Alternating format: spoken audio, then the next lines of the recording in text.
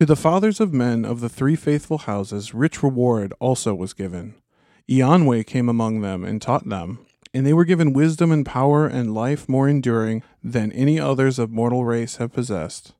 A land was made for the Edain to dwell in, neither part of Middle-earth nor of Valinor, for it was sundered by either by a wide sea, yet it was nearer to Valinor. It was raised out of the depths of the great water, and it was established by Aule and enriched by Yavanna, and the Eldar brought thither flowers and fountains out of Tol Eressëa. That land the Valar called Andor, the land of gift. And the star of Arendelle shone bright in the west as token that all was made ready, and as a guide over the sea. And men marveled to see that silver flame in the paths of the sun.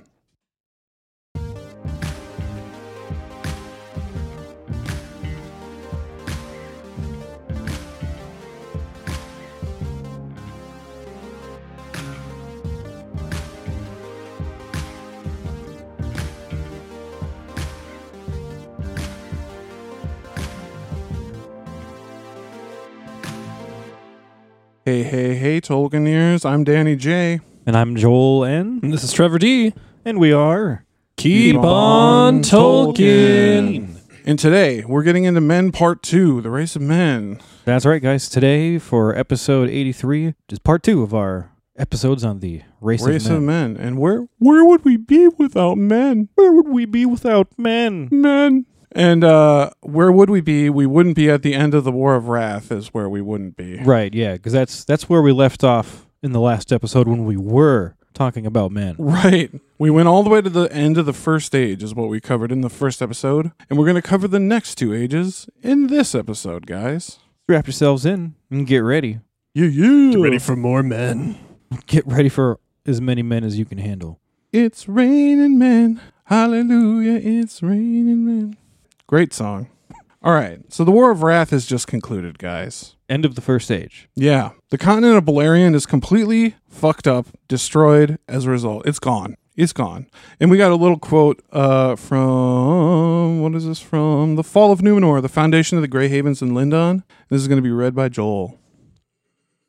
In the great battle and the tumults of the fall of Thangorodrim, there were mighty convulsions in the earth, and Beleriand was broken and laid waste, and northward and westward many lands sank beneath the waters of the great sea.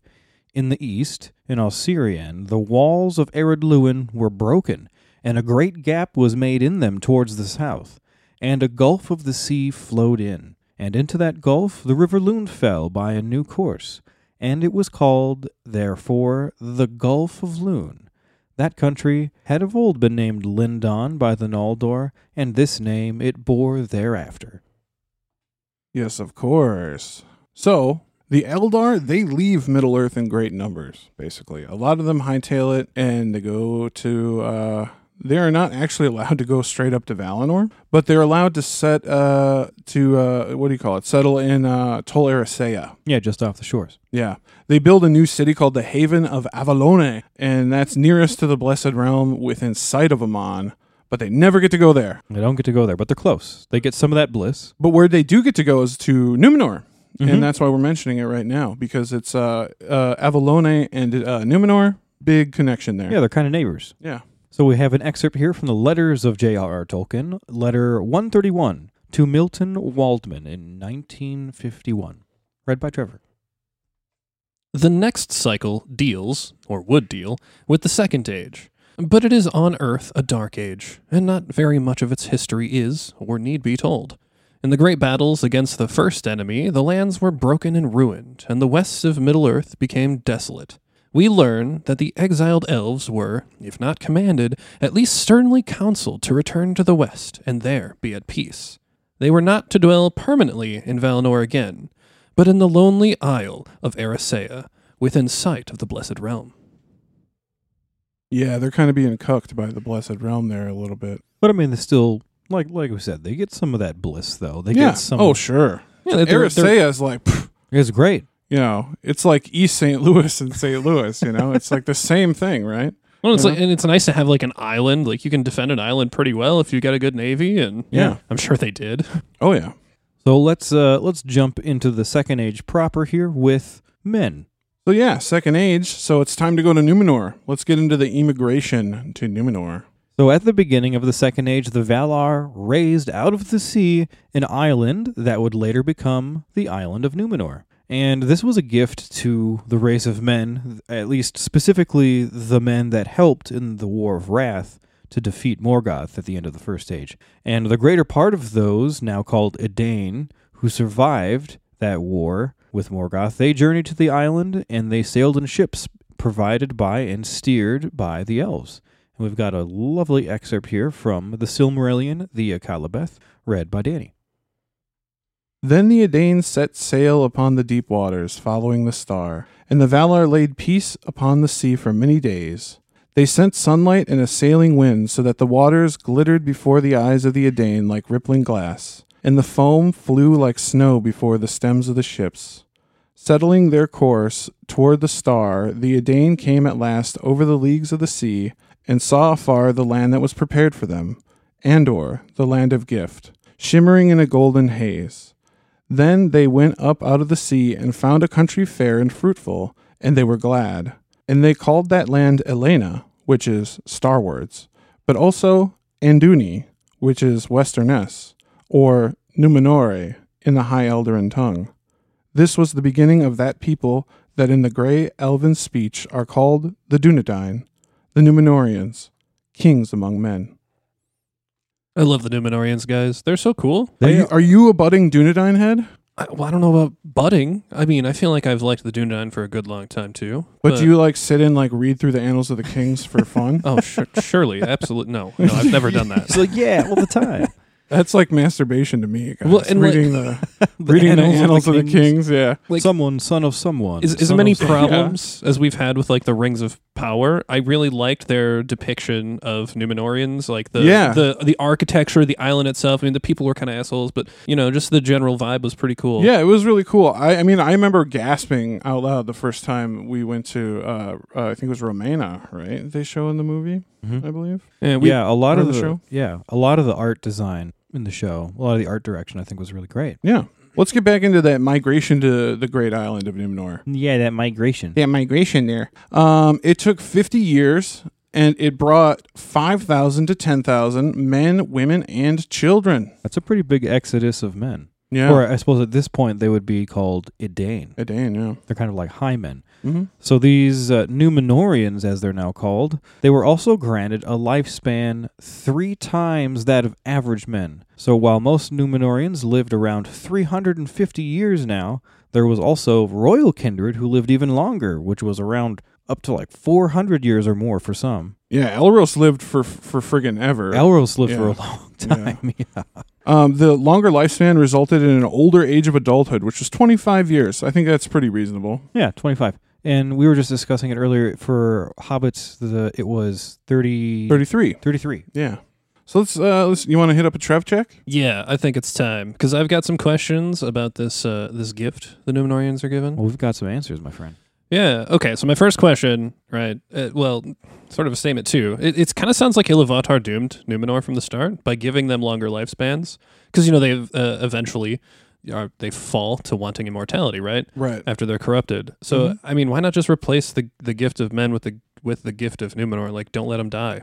Well, I don't know. Apparently, this is the gift of death is better than this cool island. Even I guess I don't know. Iluvatar seems to know the answers. Only the Father knows. That's also at that point, wouldn't they be more or less elves? What would distinguish them from the firstborn then? The fact that they're still secondborn. That's about all I got. Nah. The fact that they're always a giant number 2. Yeah. Okay, well, what about, were only the people that went to the island given the gift? Like, and did they have a deadline in order to get it? Yeah, so only the people that settled on the island and their descendants were given this gift. And they did have a deadline to get there. There was only 50 years a migration period. And if you didn't get over there, the elves stopped doing that after 50 years. Yeah, the elven transport was cut off at 50 years. You're cut off! So if you were there at the 365th day and the last boat is heading out and you miss it by 5 minutes, You're fucked. You're fucked. No more extended lifespan for you. Like maybe you swam after that and got there, but you're Yeah. too late. Swam across the Swam sea across to get your and gift. and then you didn't get the gift because you're too late. You were late because you were getting high for the boat ride, and That's you just missed it. You You just know? missed it. Damn. So, okay, what about, obviously, like, people were old at some point. Like, were they grandfathered in with their current lifespan? That's a great question, and only Yeah. Trevor would think of that question. For real though. I So don't know. You're If- saying yeah. like if somebody was already like 80 years old, would they now get to live to be like 380 years old or Yeah, something and like that? if they did so, would it just be long old age? I was not able to find that anywhere. That's a great question. Great question. Yeah. Yeah, I wonder who they'd take up their complaints to about that. yeah. Right. You gave me longer life, but it sucks. I'm so old I can't move. I'm so old. Okay, all right. Last question that I have. So how would the Numenorians have dealt with population growth? I mean, if they'd have to probably cull their not cull. Cull is the wrong word. Oh shit. Okay. Ooh. They have to slow their population growth for fear of overpopulation, right? I mean, they live on an island. Right. They live on an island and they live a long time, so they kind of started to live like the elves and have small families. Yeah, Like, yeah. They only Numenorians typically have like 1 or 2 kids. It seems to frequently be an effect of longer lifespans, fewer kids. Yeah, just fewer kids. Yeah, I mean, hey, that makes sense economically, for sure. Oh yeah, for sure. These kids are going to be around forever. Yeah. Never get away from them. Save up that college fund. Never. Well, let's get into the Numenorians a little bit more. Numenor was ruled by the line of Elros, son of Eärendil, and there were 32 kings in total, from Elros to Pharazôn. Yeah, the Numenorian civilization was essentially the height of the power of the race of men. The kingdom lasted for almost 3,000 years, from Second Age 32 to Second Age 3,319. That's a long fucking time. And they became essentially a great nation, like one of the greatest nations Ever. on the planet. Yeah. It was crazy. It seems kind of funny to me that an island nation, like off the side, who can't even go east, it got so big. They can't go west. West, yes, can't go west. Yes. That they became so big from that one spot taking over the east. Yeah, it's pretty crazy. Yeah. Yeah, they went everywhere. They went friggin' everywhere. And their knowledge and craft and lore was enriched by their close relationship with the elves of Tol Eressëa. Yeah, the elves often visited the island of Numenor in the early days when they were still friendly with the elves. Mm-hmm. And the elves brought many cool-ass gifts to the Numenorians, like the white tree, for example. Yeah, including the white tree given to Eldarion as a wedding gift. And that was always a symbol of the friendship of the elves and the faithfulness to the Valar and the old ways, the good ways, as it were. Yeah, I love that story when he's first given they're first given the tree at their wedding, and he's like, "Ooh, This will what make a kind good of, boat." yeah, what kind of tree is this? It looks like it would make good lumber for a boat." And the elves are like They're horrified, just confused and horrified. They're like, yeah. "We do not chop down these trees. These Yeah. are sacred trees." Yeah. And he was like, "Oh, Why sorry. would you do such a thing? Yeah. It's such a cool gift, though, to be given a tree. Like, here's something that's going to potentially last through multiple generations Yeah. of your family. Well, Eldarien's name literally means "of the trees" in Quenya. So like he loved trees. He was all about trees. He was the forest master. He was the one that actually started the practice of replanting trees Yeah. after they'd cut them down to make boats. Yeah. Wow. What a, He was in the process of reforesting the island, basically. Yeah, he was the Lorax of Numenor, dude. what a smart person. Yeah. He wanted to be able to keep making boats. In Yeah. order to keep making boats, you essentially have to farm trees. You got to farm trees. Yep. Renewable resources, There you guys. go. Yep. Let's get into their sailing east, their colonization of Middle Earth. Yeah, because they were basically the ultimate colonizers. Oh yeah, totally. And during the time of the Great Sea Kings, the Numenorians greatly expanded their sphere of influence. I'm talking everywhere, guys. Like, if you really want to know about this more, check out Karen Wynn Fonstadt's Voyages of the Numenorians map in the Atlas of Middle Earth. Yeah, that's a really cool map. Yeah, they go friggin' places I didn't even know were real. Yeah, they made they made settlements everywhere, Everywhere. but they were not allowed to sail west. Yep, as long as you could sail west, as long as you could see the island. As long as you could still see Numenor, that was as far west as you could go. They didn't want them coming anywhere near Valinor, Yeah. essentially. It's actually kind of nice that they have that sort of like limit, that hard cutoff. that hard cutoff. Like, yeah. don't go They were any further. already, as far as like the world map goes, though, they were already so far west anyway. The only thing further west from them was just Valinor. Everything else was to the east and south. Yeah, and so north. like if you want to be where it's at, where So it's they hopping. were given free reign over pretty much the whole world. Yeah, except for one place. Except for yeah. one place. Thank you, Yeah. Iluvatar. Yeah. Really giving it to the men. Mm-hmm. Yeah, Numenorians, they began to have colonies friggin' everywhere. And they first came as benevolent lords. The men of Middle Earth were astonished by their power and majesty. Yeah, because they were significantly larger sized people too. Like they were big, burly Yes, dudes. they're average 7 foot. Yeah, and the Numenorians originally, they enriched the lives of the men of Middle-earth, teaching them much craft and lore, because they Like learned the a lot elves- themselves. Like the elves did to them. Exactly, Yeah. passing on the knowledge. And this Mhm. policy would change later, unfortunately, and eventually the Numenorians would become absolute tyrants, and the men of Middle-earth would essentially learn to fear them. Oh, yeah, totally. As oppressors, yeah. Let's talk about the Kingsmen and the Faithful. I know we've talked about that a few times, so we're going to try to keep it a little brief here. Yeah, so as the kingdom of Numenor grew in power, the people of Numenor began to shun the Eldar because the people of Numenor started to resent the gift of men, that is death. They got these longer lifespans, they got all their cool stuff now, they don't want to die. So some of these Numenorians remained in friendship with the Eldar and maintained their reverence for the Valar, and these people were kind of the smaller, they were the fewer number, they were called the Faithful. Yeah, the Elendili, the admirers of the stars / the faithful. Most people became hateful as fuck, and they supported the shunning of the Eldar and the abandonment of the old ways. And those assholes were called the Kingsmen. Yeah, so during the days of the division in Numenor, some of the faithful decided to start leaving the island and start returning to Numenor.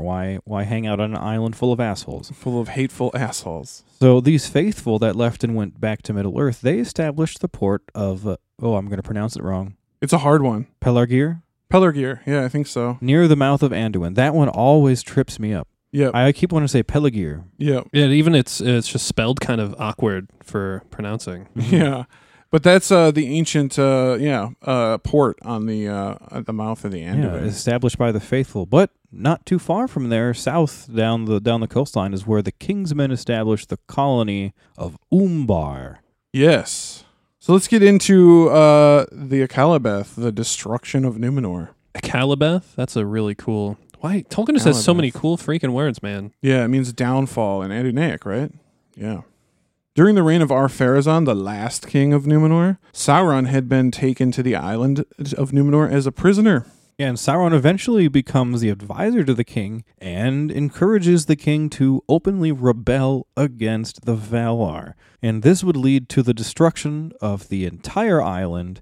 And before the fall, though, the leaders of the faithful were kind of given a heads up and allowed to escape on 9 ships. Yeah, they had some time before they were na, hey, goodbye. Nice to have a warning before a disaster. Yeah, it's nice. Yeah, so among the faithful was Elendil and sons. So Elendil, son of Amandiel, and his 2 sons Isildur and Anarion, they escaped the destruction with the rest of the faithful, and they sailed over to Middle-earth.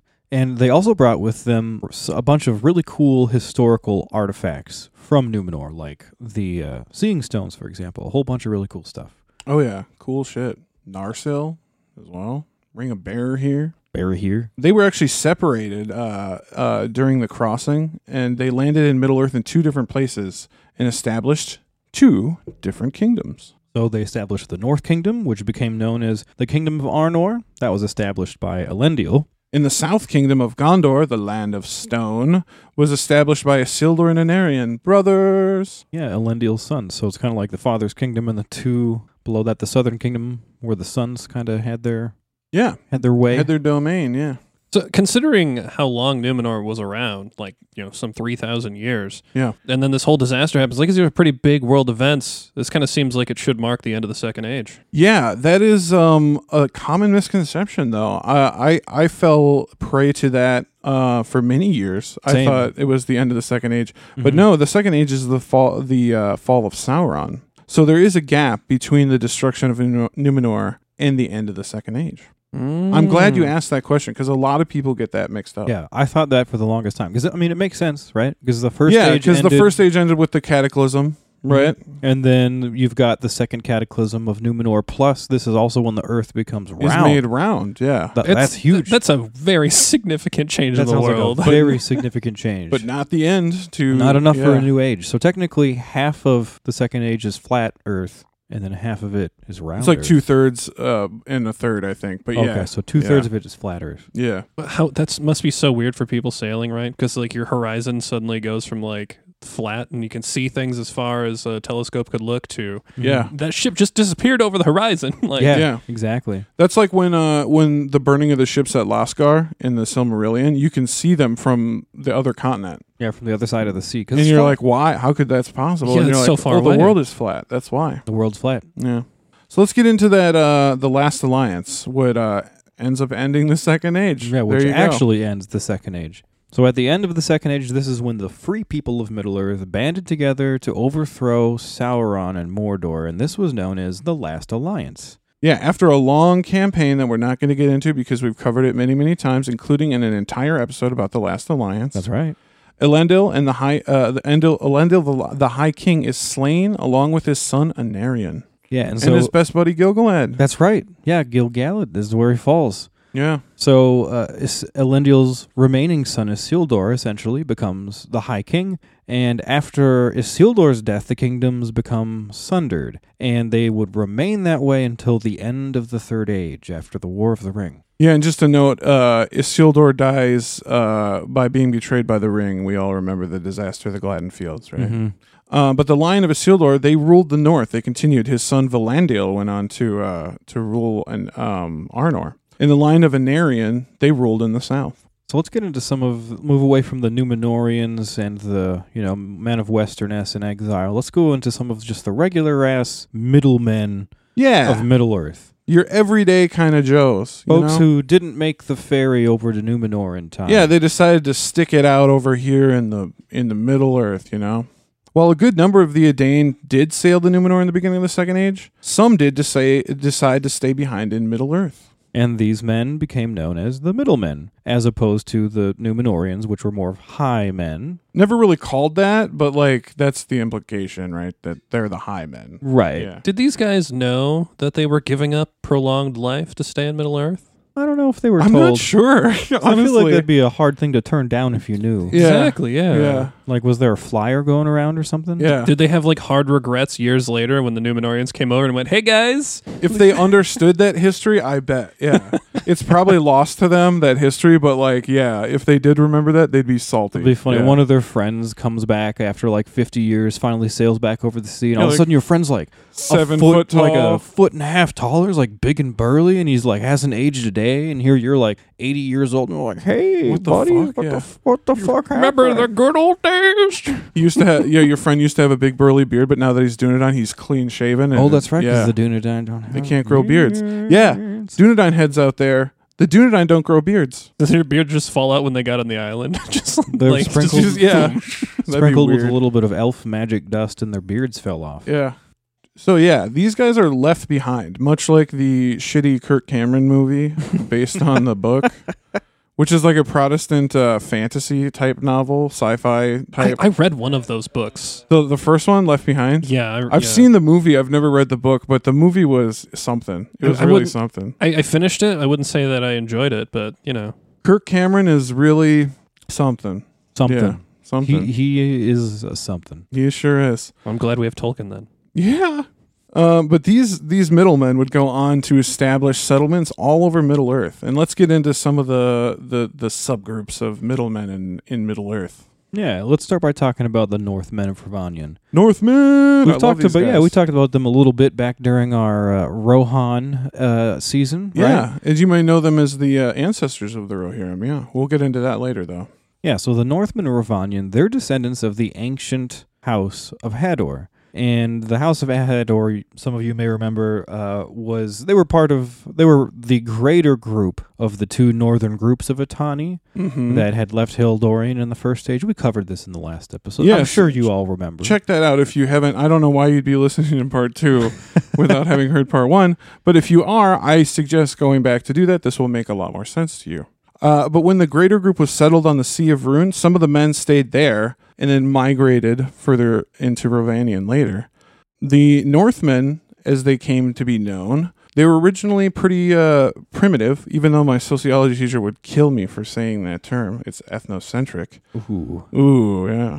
But yeah, they were kind of primitive in a way. Why would the Northmen be so primitive? I mean, because like we know the Atani had basic skills when they were part of the greater group around the Sea of Ruin, and we know that they had boats and livestock and things, so they were capable of a lot of variety of things they needed to do to survive, crafting and things. Yeah, yeah. So like, what was their setup like in the north? How did they live? Well, they were living pretty simple lives, Trevor. They had pretty small, sparsely populated villages all around.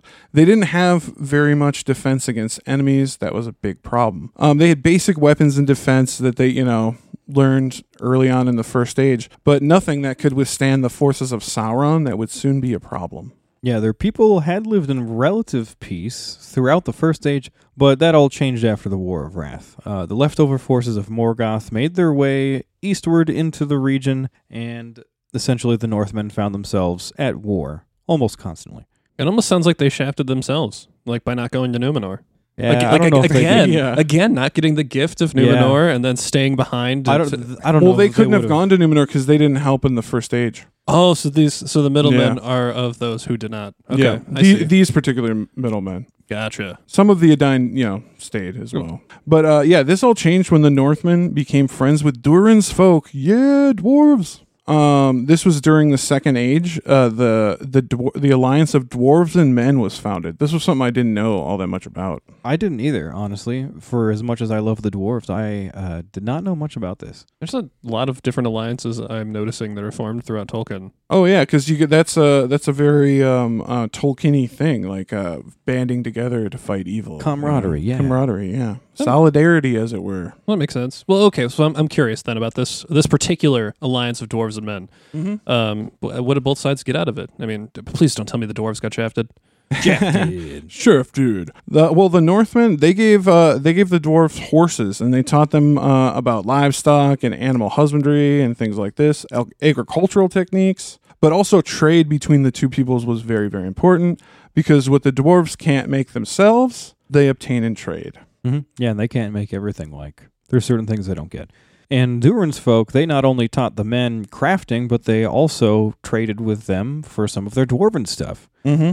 And so the dwarves essentially provided the men with great metallurgy skills, taught them defense tactics and other things about the ways of war, because at this point in time, the dwarves are a pretty war-hardened race. Oh, yeah, they've been fighting since, They've almost always... Years of the trees. I feel like the dwarves were a war-hardened race, but for war. Yeah. They're just kind of... Yeah, they're kind of made that way. They're kind of made that way. Okay, so they kind of taught each other some necessary stuff for survival. Yeah, right? Definitely. It was symbiotic. Mutually beneficial. Okay, Yeah. so I assume this now means that the Northmen can defend themselves from Morgoth's men, right? Orcs, whatever. Yeah. So how did they fare after that? Well, yeah, this alliance, it allowed the Northmen to finally be able to defend their borders with the help of Durin's folk and safeguard their people from orc marauders. Yeah, and this did bring about some relative peace until the War of the Elves and Sauron. So there was a lot of good that came out of this. Yeah. How long would you say this peace lasted for? It was around 1,600 years or so. It's a significant amount of peace. Significantly long time. The late 1600s was when the War of Elves and Sauron started, the latter years of the 1600s. The Second Age was a long time. Yeah, can you imagine being alive and it just being like knowing peace for years and like generations even? Yeah, generations even. Must be weird. Yeah, we're Americans. We don't know about that, right? We have we got wars going on every few years. Sometimes they overlap. It's weird. So the alliance of men and dwarves was eventually broken during the War of Elves and Sauron, when Sauron invaded and occupied the region of Rovanion. Right. Most of their towns and cities were destroyed. The Northmen came to hide in the caves and encampments on the eaves of the Greenwood. Yeah, the dwarves at this point completely abandoned their outer settlements and shut themselves inside Khazad-dûm. They closed the doors and they just endured the long siege because they could afford to do that. Yeah. Gil-galad and friends would liberate Rhovanion and push Sauron back to Mordor in 1701 of the Second Age. So I know we've talked about this in the past, but like, what gave Gil-galad the edge to best Sauron? Like, because from what I remember, it wasn't he kind of getting his ass kicked in the War of Elves and Sauron? Yes. At first, Sauron controlled more land than he had ever controlled. Ever. Mm-hmm. So it's like Sauron, Gondor, who had more? Sauron. Sauron. Wow. Oh, yeah. Sauron literally owned everything from the Misty Mountains east. Sauron essentially owned Gondor and parts of the stuff west of the Misty Parts Mountains, of Eriador, too, yeah. Sauron the Conqueror, okay. Yeah, exactly. But the key to Gil-galad's success was actually his alliance with the Númenóreans. Yeah, in the Second Age 1700, this is when Gil-galad and his Númenórean buddies, under the King Tar Minister, they scored a huge victory in the Battle of the Gwathlo. I gotta correct you here. Tar Minister was not king at the time, but he was head of the navy. Oh, excuse me. But it's the person that would go on to be known as Tar Minister. Thank Just you. for you Dunedain heads out there that really want us to keep it straight, I gotta keep it straight. I think you are that lone Dunedain. But yes, I'm Dunedain. yeah. this is what we need you for. I'm Dunedanny J. That's what they call me. J. Yeah. No. But yeah, gotta set it straight. Seems kind of weird to me that dwarves also had friends in the Númenóreans. How did Gil-galad become allied with them? Well, during the reign of Tar Meneldur, Gil-galad became really good friends with the king's son, Eldarion the Mariner, because he was always sailing back to Middle-earth. Yeah, Eldarion. Always making friends with people in Middle-earth. So Gil-galad sent a letter back with Eldarion, essentially to give to his father, Tar Meneldur. And this letter asked for help in the struggle against the growing power of Sauron in Middle-earth. So that kind of essentially asked to team up with him. He was like, pleaded for his help. Oh, okay. Yeah. And when the Númenóreans became to come to Middle-earth in great numbers, they became fast friends and allies with the Northmen. Buds. Yeah, the Númenóreans recognized them as descendants of the greater group, making them essentially distant kinsmen. Yeah, because the Númenóreans are partially descended from the House of Hador, so they're relatives, man. Yeah. They're distant cousins. Part of that greater group as well. It's nice that they actually recognize that then. Yeah, because they know their history, dude. They know their lore. They were part of it, yeah. Yeah. That's awesome. Well, yeah, this is their family history to them. Yeah. I wonder what that family tree looks like. Just all of a sudden branches off in two directions. Yeah.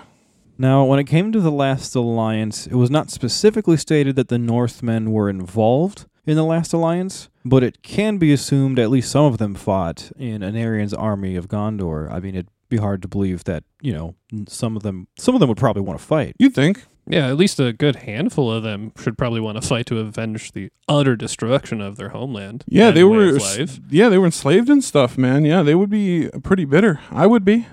So let's get into some other men that we might not know a whole lot about. Let's get into Easterlings of the Second Age. Here we go. I like Easterlings, I think. Yeah, they're cool. They have a cool history. So most of the Easterlings we hear about in the Second Age are essentially servants of Sauron, because Sauron gained a huge following in the East during the Second Age. So this was essentially to secretly gain strength to combat the growing power of the Númenóreans after Sauron's defeat in the War of the Elves and Sauron. Yeah, he is seething from that defeat still. So he's just plotting, building his armies, recruiting a bunch of people out east. Yeah. And there were some small number of Easterlings that actually resisted the rule of Sauron and did not go on to worship him or Morgoth. Yeah, and this turned into an all-out, straight-up insurgency revolution type uprising in parts of the East, like an armed rebellion. And this was fueled by the Blue Wizards working against Sauron. And we have a fun excerpt from History of Middle-earth, Volume 12, The Five Wizards, from Joel. But the other two Istari were sent for a different purpose. Morenitar and Romestamo, Darkness Slayer and East Helper, their task was to circumvent Sauron, to bring help to the few tribes of men that had rebelled from Melkor worship, to stir up rebellion, and after his first fall, to search out his hiding, in which they failed, and to cause dissension and disarray among the Dark East. They must have had very great influence on the history of the Second and Third Age in weakening and disarraying the forces of the East, who would both in the Second and Third Age otherwise have outnumbered the West. Yeah, big ups to the Blue Wizards. We previously on this podcast had shit on them for seemingly Yeah. doing nothing. We shafted them. Yeah, we shafted. Yeah, Blue Wizards. Blue Wizard shafted by KOT.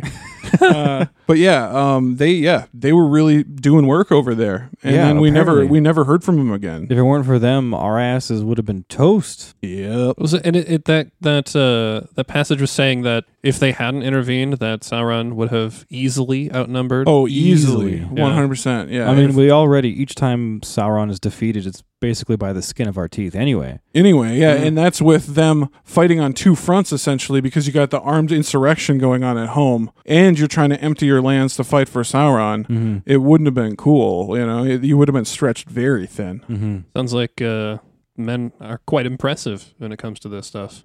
Yeah. All right, let's get into the Druidane of the Second Age. Yeah, so at the beginning of the Second Age, this is when our friends, the Druidane of Beleriand, were still super tight with their homies, the House of Haleth. And a small number of them followed their friends over to Numenor. And there they were essentially leeches and worked with stone and wood. Yeah. Yeah, they were into medicine, like leechcraft, you know, not like literal blood-sucking leeches. Right. Leechcraft? That's Leechcraft, yeah. a fun word. It's like, the people that, like a leech will go to an apothecary and they'll buy, things for leechcraft. It's a cool little term. But yeah, and they worked with stone and wood. They were really good with that shit too. Yeah, the Druidane began to leave the island during the reign of Tar Eldarion, and they may have been able to sense that something was coming, that the downfall was going to happen.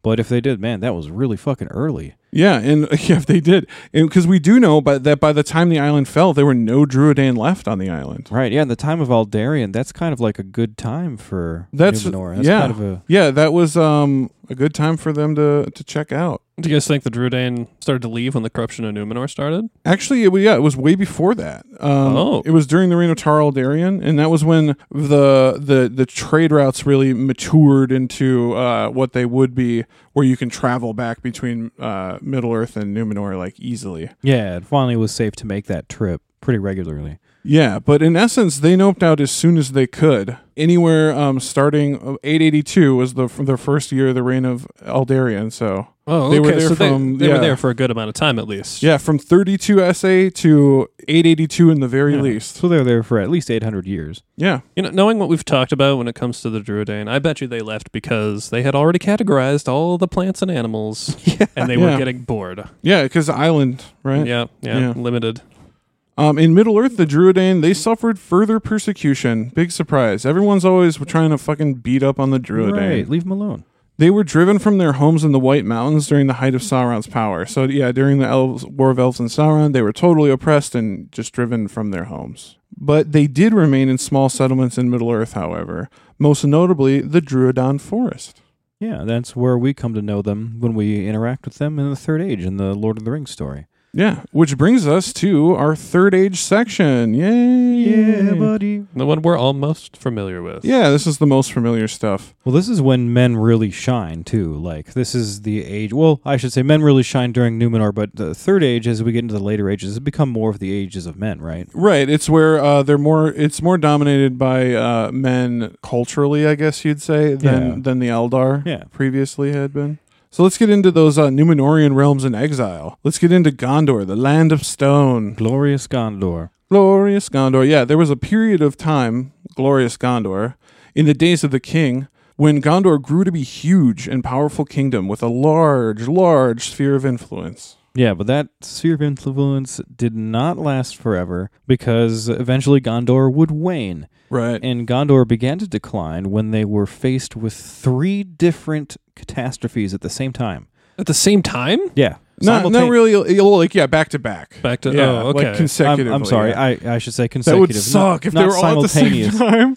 Holy shit, that would suck. But yeah, they call them the 3 great evils, and that is the Kinstrife, the Great Plague, and the Wayne Riders / Balcoth War. Yeah, and if you want to hear more about these events, check out our Gondor episode in our Kingdoms of the Dunedain series. Yeah, our first series that I'm really proud of, I think. Yeah, that was one of our first good trilogies. Yeah. So while we're talking about Gondor, let's talk about the rule of the stewards. Yes. Eventually, the line of Anarion did fail, with the disappearance of the last and childless king, King Erenur, in Third Age 2050. So that's when they're no longer ruled by kings. Well, they still stuck around for a good amount of time though after the Second Age. Oh yeah. Is that so? Would we say that's probably another long-lasting period of peace? Not necessarily. No, Not Okay. necessarily. No, there's always kind of war going on, and there was a lot of conquering going on at that time too. Yeah. So that's war. That's elective. That's elective war, really. Elective war. Yeah. Okay. Yeah.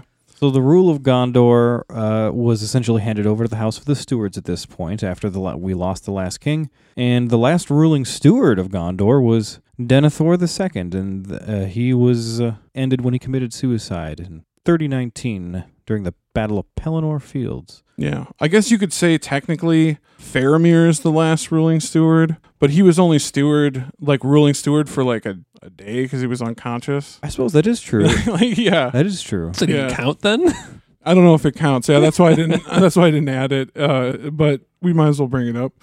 But let's get into the Aragorn and the reunifications of the kingdoms. Yeah, so after the passing of the last steward, Denethor, and the end of the Third Age, Aragorn and the line of Isildur would eventually return to Gondor during the War of the Ring, and after the downfall, Aragorn is crowned the new High King of the Dunedain, new High King of both kingdoms. Yeah, yay. We know that Aragorn is sort of like the last of the Dunedain, right? He's the last chieftain of the Dunedain. Last There are chieftain. other Dunedain. He's not the only Dunedain. Yeah, they kind of make it seem that way in the movie. Yeah. But in the book, like he's got like the Grey Company. He's got like a crew He's got of a Dunedain. crew of Dunedain that roll with him. Oh yeah. Yeah. Okay, because like Aragorn obviously would have the gift of Numenor to some degree, right? Yeah. Yeah, 100%. So like, and I'm assuming the rest of his line would other people around him or somehow also? Yeah, any of his relatives, cousins, uncles, aunts, they all Anyone have in it. his Yeah. bloodline, yeah.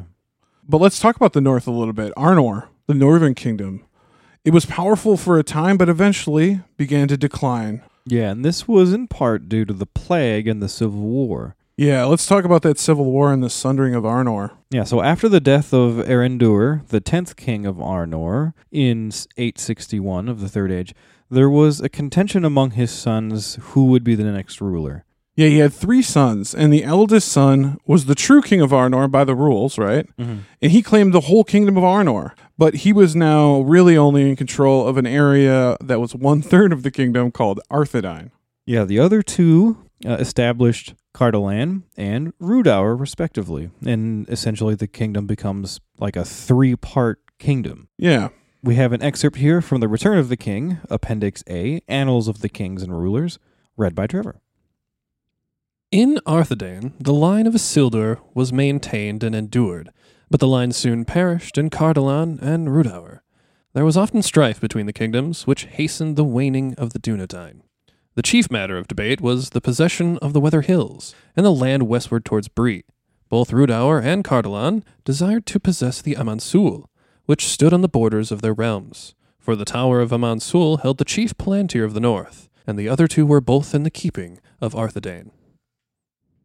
Yeah, they're constantly fighting over the Palantir. That seems to be like a regular recurring thing. Everybody wants those darn things. They're pretty useful. They're valuable. They're 7 of a kind, really. 7 of a kind. That kind of instant long-distance communication wasn't possible. Yeah, Feanorian FaceTime, remember? Hell yeah. Hell yeah. So let's get into a little bit of the destruction of that North Kingdom. Yeah. So seeing that there was disunion among the Dunedain of the North, the Witch King of Angmar decided it was a great time to invade the North. Yeah, the 3 kingdoms set aside their differences for a while and fought together in a long and destructive war, but they were eventually defeated by Angmar.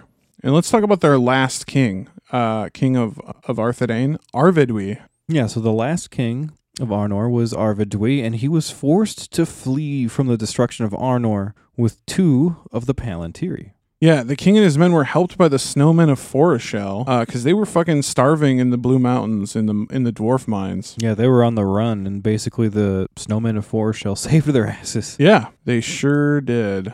And he gave to them the Ring of Barahir as ransom, but he later drowned in the sea when his ship sank, trying to sail away to Lindon. And unfortunately, the 2 Palantiri went down with the ship with him, and they are lost.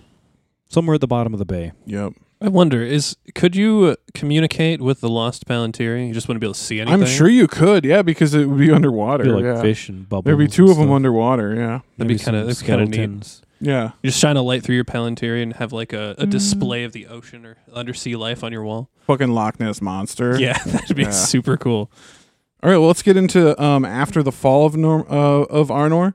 The Dunedain are still around, so what do? They kind of reorganize into a chieftainism. Is that what you say? A chieftainry? Yeah, something like that. Yeah, they went away with the kings because they figured they didn't really have a kingdom anymore. Right. So since they're all just kind of rangers at this point, Yeah, they're kind of just roaming around. they chose a chieftain. Yeah. The North Kingdom was utterly destroyed, but some of the Dunedain survived along with the line of Isildur, which remained unbroken.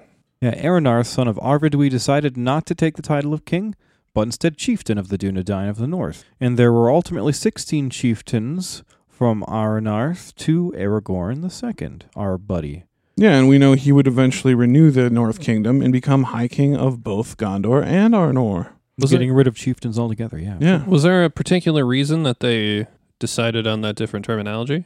I think they just I think it was figured just, they didn't really have a kingdom at there that was no point. organization, there was no state infrastructure, it was all gone. Yeah. Okay, so maybe They were just kind of a roaming people. a result of the size, right? Mhm. That makes sense. And many of them were killed not by, the plague killed a shitload of them, the Civil War killed a shitload of them, and then the war with Angmar, it was just too much. Yeah, and the Ranger, they didn't really have any permanent dwelling anywhere. No. They didn't have like a home They had base. encampments and stuff like that. They'd frequent Bree, but Yeah, in Uh, Sarn Ford and places like that, So a people broken, sundered. Yeah. and- yeah. Mhm. No, that makes sense. Yeah, but they still remain true to their way of life, and they do defend what was the North Kingdom from evil for many years. for many years. Let's talk about some other Numenorians that also happen to be assholes. The Black Numenorians. So while the faithful Numenorians living in Middle-earth gravitated towards the kingdoms of Gondor and Arnor, the King's men living in Middle-earth, they settled mostly in the haven of Umbar, and they were constantly at war with Gondor throughout Gondor's entire history. Well, I remember we talked about Gondor being pretty big. Mhm. Did Gondor actually take Umbar? Yes, Gondor did conquer and reconquer Umbar on several occasions. It changed. Oh, the Yeah. reconquer. Okay, so Yeah, they went this back is a and forth. back and forth. Yeah. Oh, yeah. Yeah, the conflicts between Gondor and Umbar spanned many centuries, and there was several instances of battles and shifts in control. Yeah, one being the Kinstrife, which we mentioned. Yeah. This is a civil war in Gondor, and the descendants of the original Black Numenorians, called the Corsairs of Umbar, they launched attacks on the Gondorian coasts for ever and ever. Yeah, it was a constant beef. Yeah, after being defeated by King Eldakar, the sons of Castamir, the usurper, they took over control of Umbar and united in hatred of Gondor with some of the Black Numenorians living there. Yeah. And the descendants of the usurpers launched attacks from there for centuries. It was just a forever. Yeah. I actually remember the Corsairs of Umbar from the Return of the King. Yeah. What was this the last time that they had fought before then? Well, the last time that they had clashed before the War of the Ring, most recently, was they were defeated by Gondor under the command of Thorongil, who is, guess who, our friend, Aragorn, too. Aragorn in disguise. And he was in disguise, yeah. Some of the young Aragorn adventures. Yeah.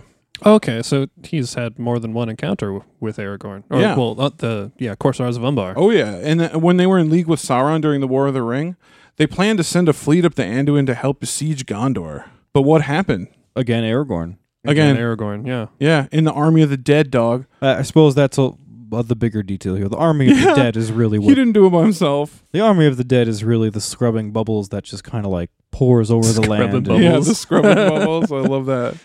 Call upon the oath of scrubbing bubbles. I don't. Every time I saw them in the movie, like when they came off the ships and they like poured over the field of, It does look like a looks- scrubbing bubbles yeah, commercial. Scrubbing bubbles. Yeah, I like a don't dish know. soap commercial. You're right. Yeah, like when CGI used to be like kind of weird back in Yeah, the early yeah, 2000s. Yeah. I see that. I think we should dive into another Trev check, though. Yeah, I've got some questions Okay. about the Black Numenorians here. Yeah. 'Cause I feel like I didn't really know about them Yeah. prior. So where is Umbar located compared to Gondor if they were fighting all the time? Well, it's south of the mouth of Anduin, so Pelargir is at the mouth of the Anduin, and just south down along the coast, a ways is Umbar. So it's just kind of like southwest of Gondor, essentially. So it's a port city, Yeah. probably? Port city, yeah. I would think of it as like a Singapore. Up for trade? Yeah, definitely. That's why it was there. That's why they put it there in the first Yeah, place. very much so. Yeah. And I remember earlier we were talking about Numenorians and just their colonization, that Umbar was one of the places the Kingsmen first went, right? Yep, exactly. Yep. Okay. It was definitely their biggest settlement. Yeah. Does anyone other than Gondor cause trouble for these guys? Not really. No, they're actually pretty cool with the Haradrim around the area. Yeah, they're friendly with the Easterlings over there. Yeah. I guess they'd be Southrons, right? Oh, Southern. Yeah, excuse me. Haradrim. Yeah. Okay. So, all right. Then, I mean, one person they definitely had beef with seems to be Aragorn. Why do you think that is? It's actually 100% personal. Yes. Yeah. Personal. Okay. Because these are descendants of the Kinstrife rebels, Castamir the Usurper, right? From the Kinstrife. You remember those? We just talked about them. Okay. So they were technically- Dunedain. They're Dunedain, so that means, and they're Dunedain princes. Right. So they're fucking related, dog. their family. They're fucking family. Yeah, they're pissed off. Yeah. Enough about the all them Numenorians for now. Let's get into some more middlemen. Let's check in with our friends, the Northmen of Rhovanion. Yeah. So the Northmen of Rhovanion during the Third Age. So the greatest group of middlemen in Middle-earth was most likely the Northmen of Rhovanion, and they were a confederation of men living mostly in the plains of Rhovanion. Yeah, and they were descendants of that greater group of the Northern Edain that you'll remember from the last episode, which makes them closely related to the House of Hador. Yeah, House of Hador. So the Northmen became great friends and allies of the Númenórean exiles that founded Gondor. We have a quick excerpt here from the Unfinished Tales by Danny. They were in fact a bulwark of Gondor, keeping its northern and eastern frontiers from invasion, though it was not fully realized by the kings until the bulwark was weakened and destroyed. Yeah, they definitely helped to defend the region. So the men of Gondor and the Northmen mingled quite a bit in the early part of the Third Age, and they often intermarried. Yeah, and this was eventually what led to the Kinstrife in Gondor, and we have to talk about, because it does involve the Northmen. You're saying specifically here that because they mingled together, Yes. they ended up fighting each other? Yes. Yeah. Well, it's jeez. because you've got some people who are a little more racist and be like, you've got mixed blood. They look lesser. down their noses at the middlemen. Yeah, essentially. Only men would do this. Of course they would. Well, I mean, the elves are just as racist. Oh no, you're Like, right. Yeah, no, the let's- elves are just as racist. Yeah, don't sell them short.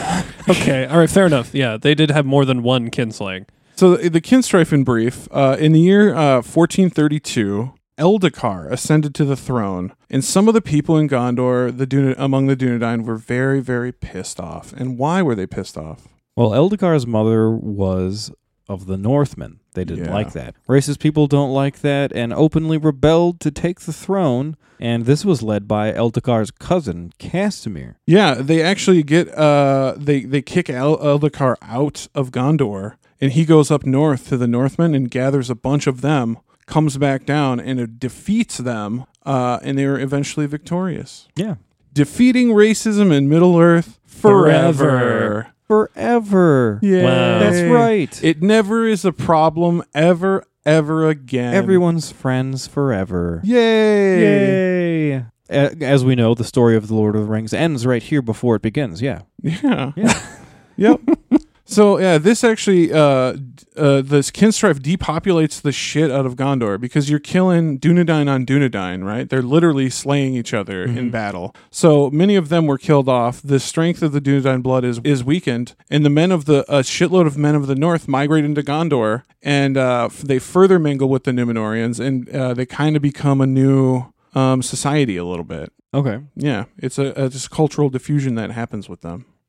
So the confederation of the Northmen Rhovanion was eventually utterly destroyed by a combination of the plague and war with Easterling tribes.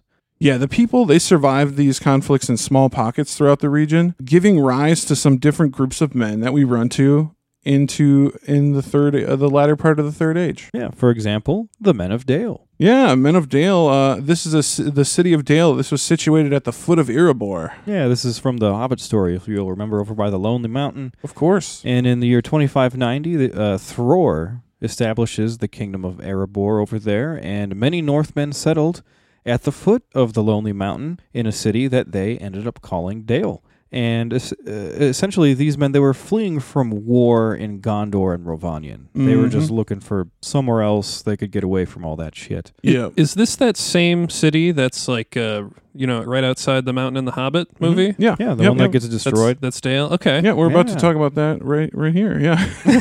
Oh. Dale was destroyed along with the kingdom of Erebor by the dragon Smaug in 2770 of the Third Age. There Okay. you All go, right. Trev. I'm piecing that together now. There you There go. you go. Many of the refugees went on to dwell in a place called Lake Town, which is with the Lake Men, who are another group of Northmen. Mm-hmm. And they found Lake Town with the descendants of Girion, the Lord of Dale. Yeah, so we got a little more intermingling. We got the Dale men intermingling with the Lake men. Yeah, Bard the Bowman, who slew Smaug the Dragon, is a descendant of Girion, the Lord of Dale. Oh, very cool. I didn't know that. I feel like Girion kind of sounds kind of dwarvish. It kind of does. doesn't It might very well be because they had a great relationship with the dwarves. it? Mm-hmm. Very friendly. That's really cool. Yeah. So let's talk about the men of the Wilderlands for a little bit here. So there were a pocket of Northmen that lived in the Wilderlands in the later part of the Third Age. Yeah, there were woodmen of Mirkwood, which we don't hear all that much about other than that they exist. Mm-hmm. There was the men of Lake Town, which is also known as Esgaroth. It is unknown when Lake Town was built, But it's known when it was destroyed. but yes, it is. It was destroyed by Smaug in 2941. Yeah, Bard the Bowman, like Danny mentioned, heir of Girion, was the slayer of the dragon, and he was eventually crowned king of Dale. The New Dale. The New Dale. New Dale. I like and it. then Dale and Lake Town were both rebuilt and were once again prosperous and had a great neighborly relationship. Take that, Smaug. And they didn't have any other violence to deal with, right, Joel? Never again. Never again. There was never a huge battle there during the War of the Ring, right? No, Never. never. Never. Okay, let's get into the most famous descendants of the Northmen. Mm-hmm. The Eothade. The Eothade, we won't spend too much time on them because we covered the shit out of these we guys. kind of spent a whole season on them, but Yeah. so the Eothade, they're one of the pockets of the Northmen to survive, and they were great horsemen that dwelt in the northern vales of the Anduin, and they were great allies of Gondor in their struggle against the Easterling tribes. Yeah, if you remember that, if you check out that Lesser Known Battles Rohan edition, we talk all about those struggles. And during the time of Errol the Young, the Eothade rode to the aid of Gondor in their struggle against the Balcoth. We all remember the Field of Celebrant, right? The glorious victory. Yeah, and this is when they go from being the Eothade into the Rohirrim. Right. Ooh, a transition. That's right, because Yeah. after they helped him out, they were gifted some land, A and people renewed. Errol swore an oath to Cirion, the current steward of Gondor, to always be allies to each other, and in return they were gifted the land of Calenarden to dwell in, which was pretty empty at this point because everyone had died from a plague. Yep. And the Eothade moved out of the north, most of them at least. I'm sure some of them stayed behind. Probably. But they formed the Kingdom of Rohan. And that's where we get the Rohirrim. Yeah. And to hear all about that, check out our whole 6-ass episodes on the Rohirrim. Check it out. It was actually, we were really proud of that. At first we were like, man, are we running so low on content that we're going to have to talk about the Rohirrim? And then we started getting into it and we were like, oh, this shit's No, there's actually way a fucking lot of shit. awesome. A lot It's of Rohirrim really stuff. cool. There's a lot of It's Rohirrim really stuff, cool. yeah. War of the Rohirrim anime coming up. Coming up. About that shit, dog. I've been hearing Ooh. good things. I've been That- hearing Yeah, good things. I've been That hearing does good things sound too. good. And maybe it'll be, they can make it a little better with the whole animation thing. Mm-hmm. Yeah. Because you can take more liberties. and It'll stuff. be way I'm more- excited to see way more how awesome. they handle that. I think it's going to be a cool medium. Well, who in the War of the Rohirrim, who will they be fighting, Joel? Speak of the devil, in the War of the Rohirrim, they're going to be fighting the Dunlending. So let's talk about them for a minute here. That's on topic. Yeah, there we go. They're also called the Gwathurium. That's Say a it word. 3 times fast. Wow. Guathurium, Guathurium, Guathurium. Fuck you. Good that was job. actually really good. Yeah. Damn, I can't believe I did that. So these are a group of pre-Numenorian middlemen that lived in Dunland near the borders of Rohan. Yeah, these men were constantly at war with Rohan and saw both the Rohirrim and Numenorians as essentially invaders and usurpers of their land. They did live there first. They did live there first. They and kind of are the native folks at this point. I am a Dunlanding sympathizer. I think the Rohirrim could have treated them a lot better, and they could have lived in peace and shared the land. Mm-hmm. And they tried to do that for a while, remember? If you remember from those Rohan episodes. But yeah, the Dunlandings are descendants of the Haladin that originally moved south out of Hildorian in the First Age. Yeah, so they weren't even like Morgoth worshippers or anything. They were part of the Edain. Yeah. Yeah, no, they sided with Saruman that one time, but that was just to get their land back. Right. At least in my opinion. Dang, they do kind of sound shafted. Yeah, they're colonized people. They really get shafted. They also had their own language. They spoke Dunlandish, as it is called, which is a descendant of the original language of the Haladin. Yeah, there you go. But yeah, again, to hear more about the War of the Rohirrim stuff, check out in the Third Age. Check out our Rohirrim series, 6 episodes, all at it. Rohirrim, all the time. Let's go back. Let's go back east. How about it, guys? Easterlings? Easterling time. Yeah, let's get into these Easterlings, what they were up to in the Third Age. So all of the Easterling tribes we hear of in the Third Age are seemingly evil. I kind of assumed that all Easterlings are evil just based off of that knowledge. Well, remember we Right. learned in the last. Yeah, yeah. I now know. Yeah, now you better. know. But Now you but know. yeah, well, from the mainstream media stuff, Easterlings all just seem bad. Yeah. The more you know, NBC, right? Yeah, I mean, it's not apparent if some of these were in league with Sauron, but they were essentially trying to invade the west of Middle-earth for whatever reason anyway, so they were just seen as enemies. Yeah, and many of these invasions may have been spurred on by the Great Plague, which devastated the East. Yeah, it's not like there was no reason for it. No, yeah, it could have just been the age-old story of fighting over land and resources, you know? Mhm. Usual, yeah. The usual. So Easterlings, they were at war with Gondor and its allies for the better part of, 300 years of the Third Age. Not an insignificant amount of time. No.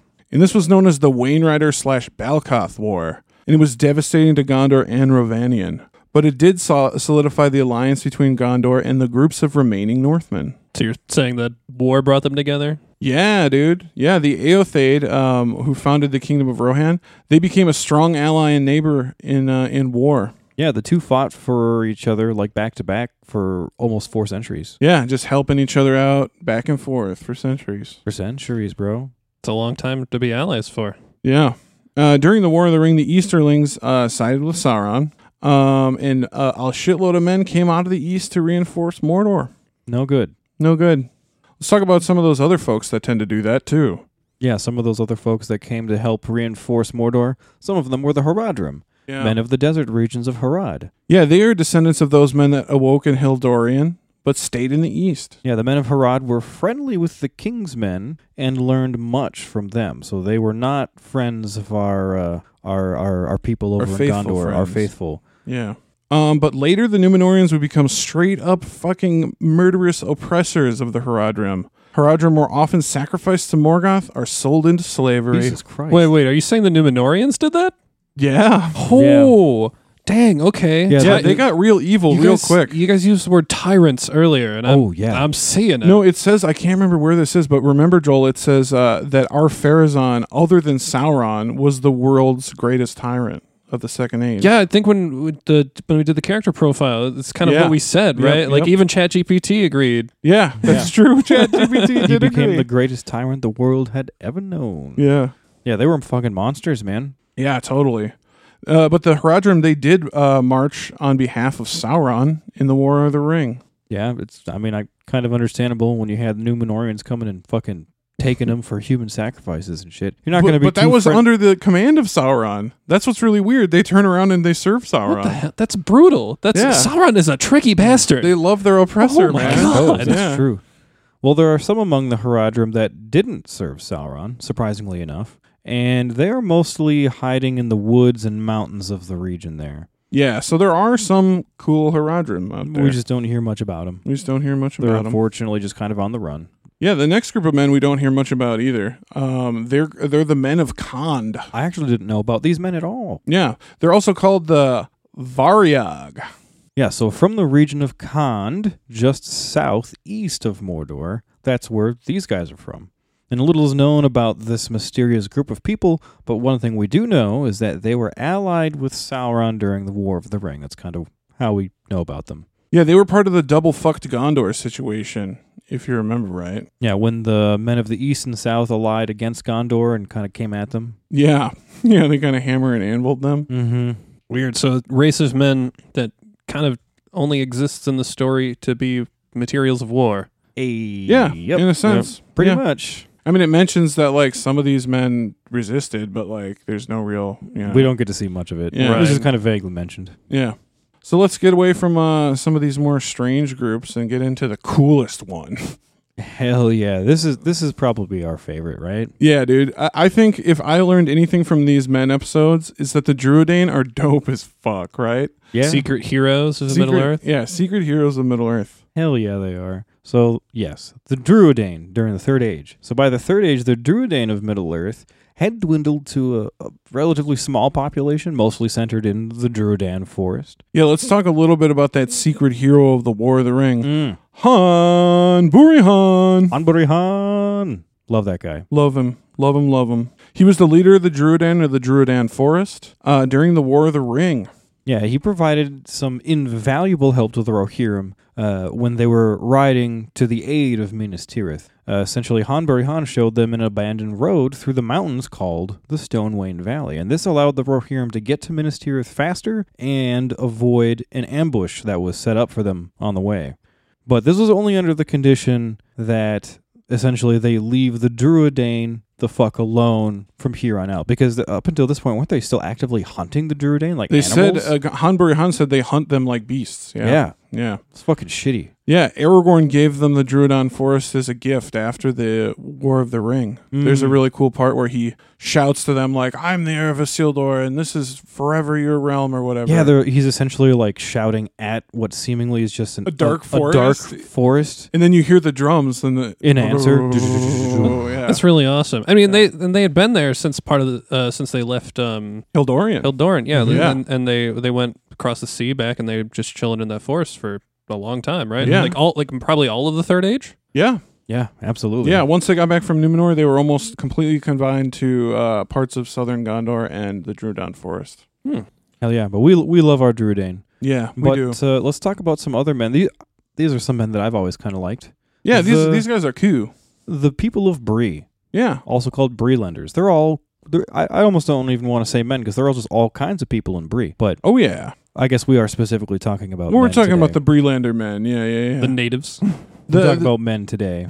Yeah, so these are the men of northern Eriador, centered around Bree Hill. Yeah, according to Breelanders, Bree was founded back in the Elder Days, and their ancestors came from the valleys of the White Mountains and the Misty Mountains near the Gap of Rohan back in the Elder Days. Yeah, in my humble opinion, after studying these men for so long, this most likely makes them Halidin. Likely, yeah. Yeah. I would trust your assessment on that. Yeah, and those were members of the original southern group of Atani that left Hildorian in the First Age. But also, in my research, I learned that these could be partially descended from the House of Bor. The Easterling? The Easterling, yeah, the good Easterling from the First Age, remember? It says in the Silmarillion that they fled into northern Eriador after the Battle of Unnumbered Tears. Okay, yeah. So they could have mingled with the other middlemen there. I could see it. Yeah, and maybe that's where the Breelanders come from. You never know. Very cool. Very cool. I love some of this. A little bit of Tolkieneering. Yeah. But Bree is the economic and cultural hub of northern Eriador, for sure. Yeah, it was the center of trade, being right there on the Great East Road. And it was frequented by the dwarves traveling to their mines in the Blue Mountains. So there was a lot of good traffic through there. How big do you think it was? Bree? Yeah. Bree? It was a pretty big settlement. It's like, yeah, it's on a big hill. It's on a big old hill. It's like there's like a fence around it, Mhm. and it's like on a hill. Oh, okay. Yeah, I think there's multiple hills, maybe, if I remember right. It's a pretty big place from what I remember. Yeah, well, stating here that it's an economic hub, I kind of assumed it'd have to be like pretty sizable. I mean, they're big enough to have an inn too. I mean, we know that from the Oh, yeah. the movies and the book and the Lord of the Rings. So Yeah.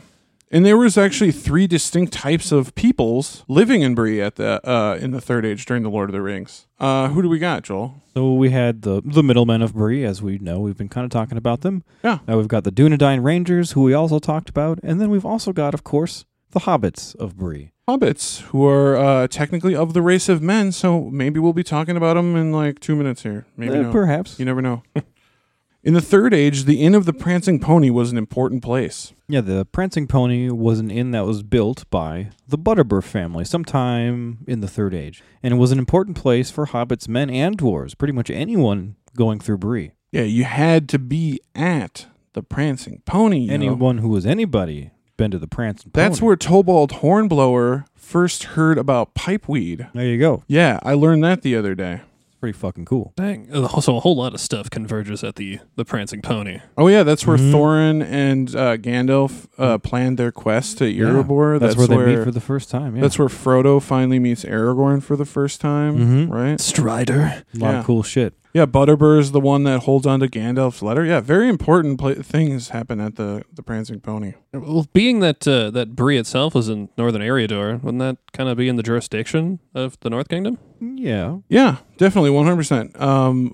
When Elendil formed Arnor, Bree was incorporated into it in 3320 of the Second Age. Ah, part of a bigger kingdom. Okay. Yeah. They bend the knee to the king of Arnor. Being that so many people like frequent Bree or live in Bree, like different types of men and dwarves, etc.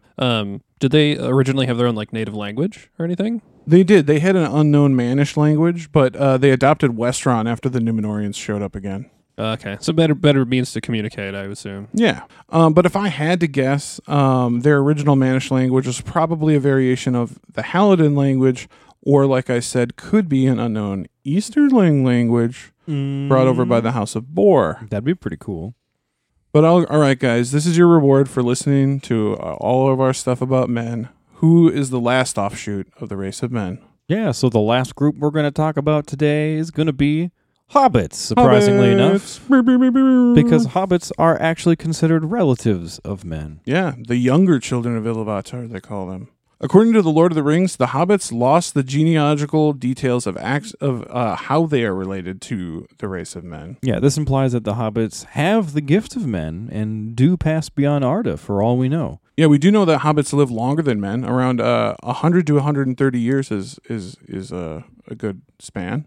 Hobbits were accepted as an adult at the age of 33 versus 21 for most men, and then I think we said was 25. 25 for the Numenorians. Yeah. And the oldest known hobbits were the old Took, who died at 130 years, and then there was good old Bilbo Baggins, who outlived the old Took by 1 year, 131. Well, that's just when he left, too, right? Because isn't that when... I suppose, yeah, because he because we don't know when he died, really. He sails over to Valinor. He beat him at least by 1 year. Well, and I think we've talked about it before. The people who have the gift of men of Valinor probably tend to live quite a bit longer too, right?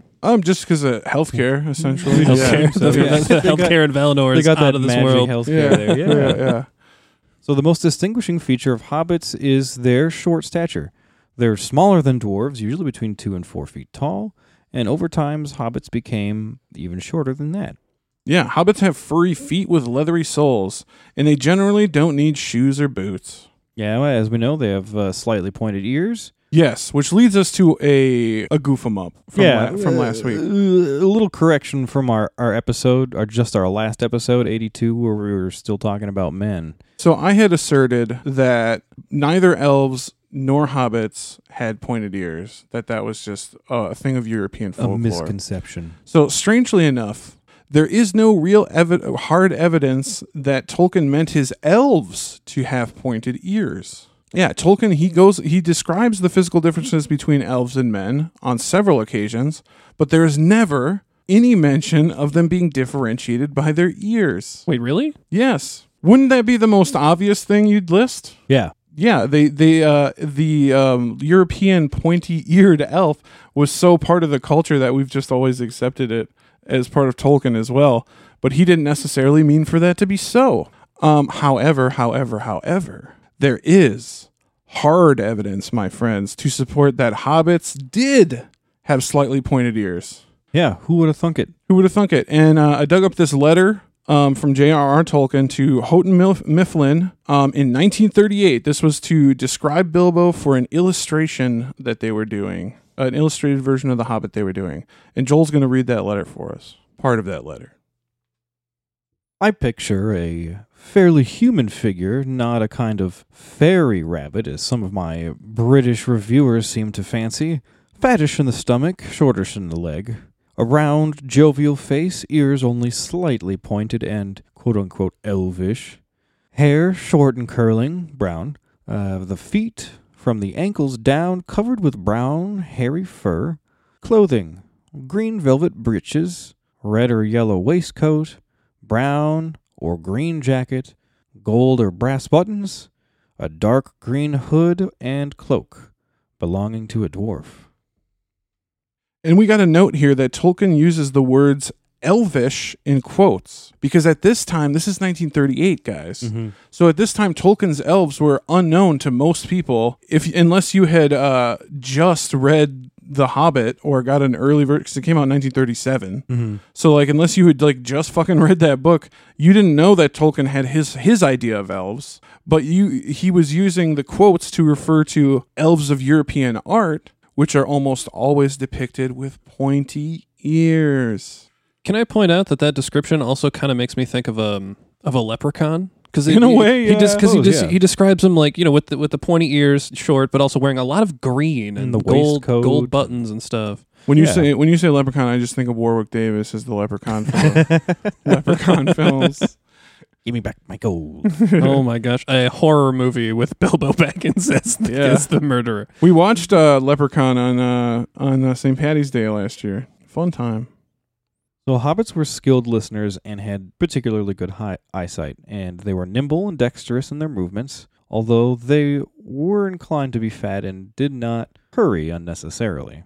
Right. I love that. Don't do it unless you have to. The hobbits who lived in the Shire, they dressed in bright colors and were fond of yellow and green.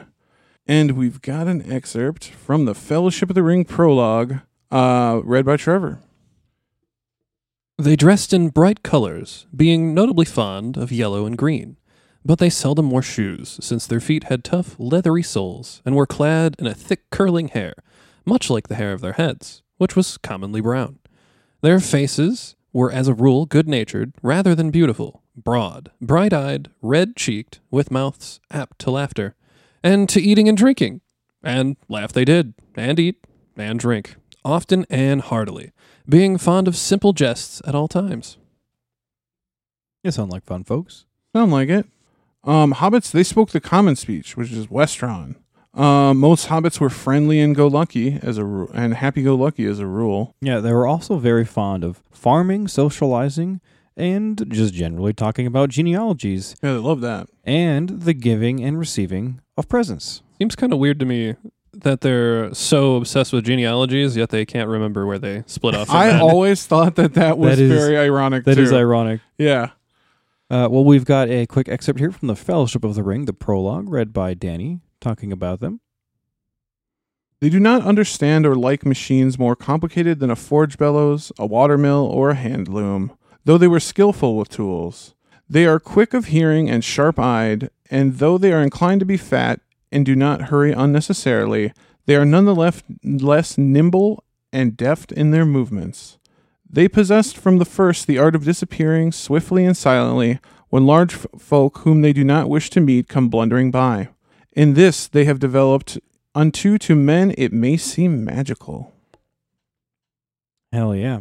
Now let's talk about another characteristic of hobbits that I'm sure everyone will be familiar with. Hobbits love food and drink. Yes.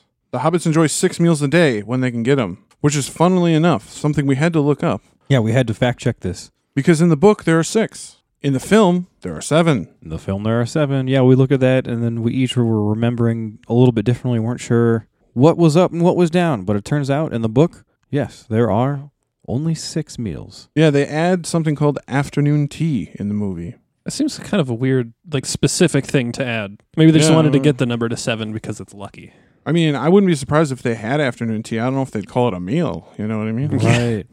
Well, let's go over the 6 that they did have. So we've got breakfast, second breakfast, 11sies, luncheon, And of course, dinner and supper. Gotta have them both. They like simple food such as bread, meat, potatoes, and cheeses. And hobbits were also known to have a particular fondness of cake and for loving mushrooms, prizing mushrooms above pretty much any other foods.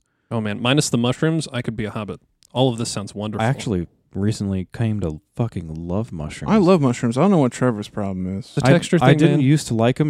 Part of it was texture and other things, but I don't know what it was. As I've gotten older now, I started trying them, and I absolutely love them. Trevor's tripping. Mushrooms are great. Aren't mushrooms supposed to be the thing that makes you trip? That's true. That's true. No, that's what's great about mushrooms. A third of them make you trip. A third of them are delicious, and a third of them kill you. Yeah. Yay! They also developed a keen sense for brewing and drinking ales and beers. Mm-hmm. Drinking good. And they also loved the smoking of pipeweed and blowing smoke rings. And this was a practice first started by Tobold Hornblower of Longbottom in the South Farthing. Though generally timid, hobbits proved to have great courage, endurance, and resistance to evil straight up. Yeah, a couple good examples of this. Gollum. Despite using the One Ring for years, he did not transform into a wraith under the ring's evil power. All the other Manish kings that got rings that Right. happened. He did kind of go crazy, though. I mean, yeah, he did. He didn't fall to Oh, evil, sure. but he did fall to his own mind. Yeah, in a sense. Yeah. No, he was not unscathed by Yeah. any means. But we also see Frodo's resilience to the ring, and Bilbo too. Bilbo had it for a long ass time, He did, yeah. and then Sam Sam did too. Sam gave it up Mhm. willingly. Sam willingly handed it away. yeah.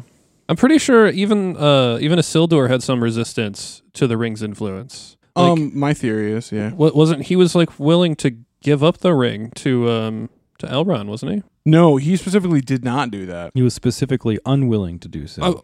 He was going to bring it back to Arnor. I know that. Arnor, was it? Yeah, yeah. Was that it? Okay. Yeah, he was going to bring it back to Arnor. He was on his way there, and they didn't set watch because they thought, hey, we just kicked Sauron's ass. Nothing's going to happen. And then they got descended on by, they were outnubbered 100 to 1 by Yep. orcs. Yeah. Yep. That's got to be what it is. I'm just misremembering a little. Yeah, they call that the disaster of the Gladden Fields. Yeah.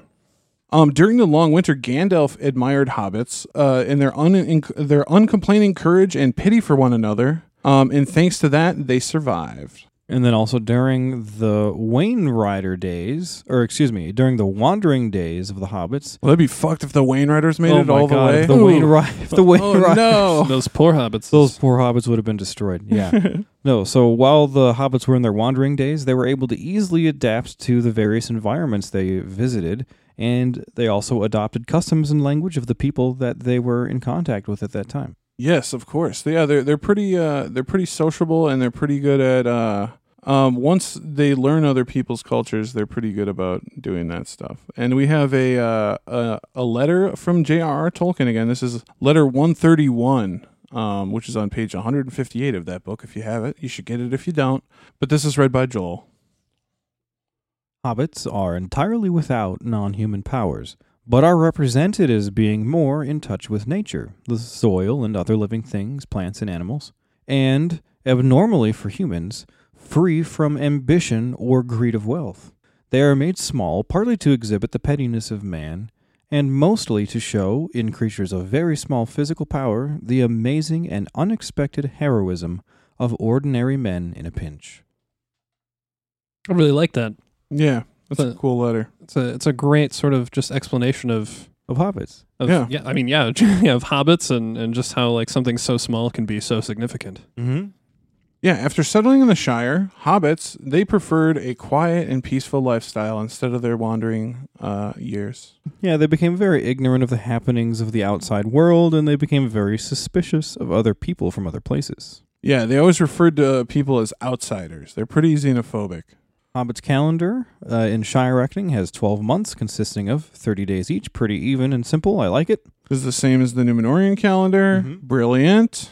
The hobbits of the Shire developed a custom of giving away gifts on their birthdays instead of receiving them, which I think is really cool. I love that, yeah. A good example is Bilbo's 111th birthday, where he was just like... Throws the biggest party fucking ever. Literally everyone gets a gift. Yeah. Every Tom, Dick, and Harry, everyone's kid gets a gift. It was great. Yeah, it was great. But for more about hobbits, check out our episode 36, which was all about hobbits. Hell yeah. Dang, that's more than half of our episodes ago. Yeah, it was a long time ago. Yeah, dude. Let's get into the final thoughts here. Some final thought sections. Yeah, so that's most of what we've got for you today on men. So men are probably the most widespread and diverse of the children of Iluvatar, I think it's safe to say. Yeah. Yeah, I have a question. I mean, it's kind of a little off topic, but on topic. It seems like men evolve a bit or a lot throughout the ages. You know, hobbits coming to be. Yeah. So would genetic variation be like more of a problem for elves since they hardly reproduce? Like, would elves are there any evolutions spawned from elves? I would think so. Men seem to have much more variation, and if I had to guess, that would probably be caused by more generations of reproduction. Yeah, I don't know that elves would probably have as much variation or diversity in general, just because of those long lives. Yeah, and they don't reproduce quickly or often. Yeah, which would probably lead to less variation if we applied the principles of our science. To Middle Earth. I mean, I suppose it would make sense too. Like elves would probably have less need to evolve. I mean, they can't get sick, right? Yeah, they're Right, already yeah, pretty it's- great as it is. yeah. They're only slain, yeah. So, like, what would select them? You know what I mean? Just war? Yeah, they're sort of they're kind of pinnacle, aren't they? Yeah. So, yeah, men, it's interesting how they slowly grow to be the more dominant of the two kindreds. Yeah, they definitely do over the generations and over the ages, really.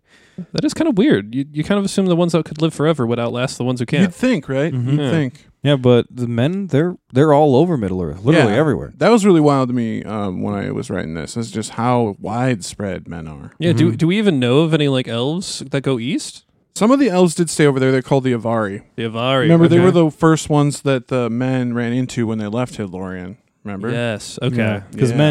because elves also started in the east, so some stayed Yep. there. Yep. It also seems like the vast majority of men kind of were evil though. Yeah, they returned evil straight away, a lot of them, which is interesting. Unfortunate, yeah. No, they definitely were not made evil, and I wouldn't necessarily say they're predisposed to being evil, but they are kind of easily swayed. Yes, in they can. influence. They tend to be. Yeah, but they did have some definite advantages over the Eldar. Certainly. Like we said, they did become the dominant of the two by the end of the Third Age. Yeah, right? absolutely. They're generally hardier. They can, take more punishment Mm-hmm.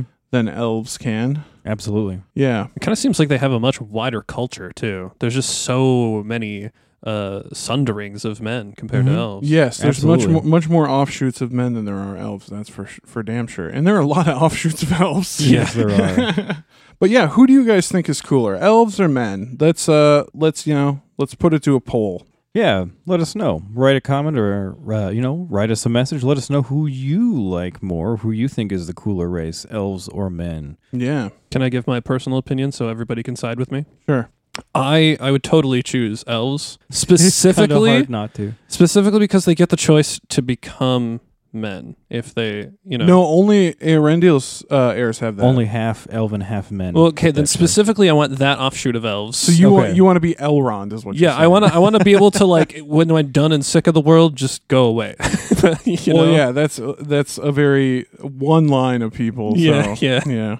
Well, that's pretty much everything we've got for you this week, folks. This wraps up our two-parter on the race of men. Yeah. It turned out to be 2 whole long-ass episodes. There was a lot to cover. You Yeah. dug up a lot of stuff. There's a whole lot in there I did not know beforehand. I sure did, gang. Well, make sure to tune in next week for episode 84, where we will discuss a bunch of the First Age references in The Lord of the Rings and The Hobbit.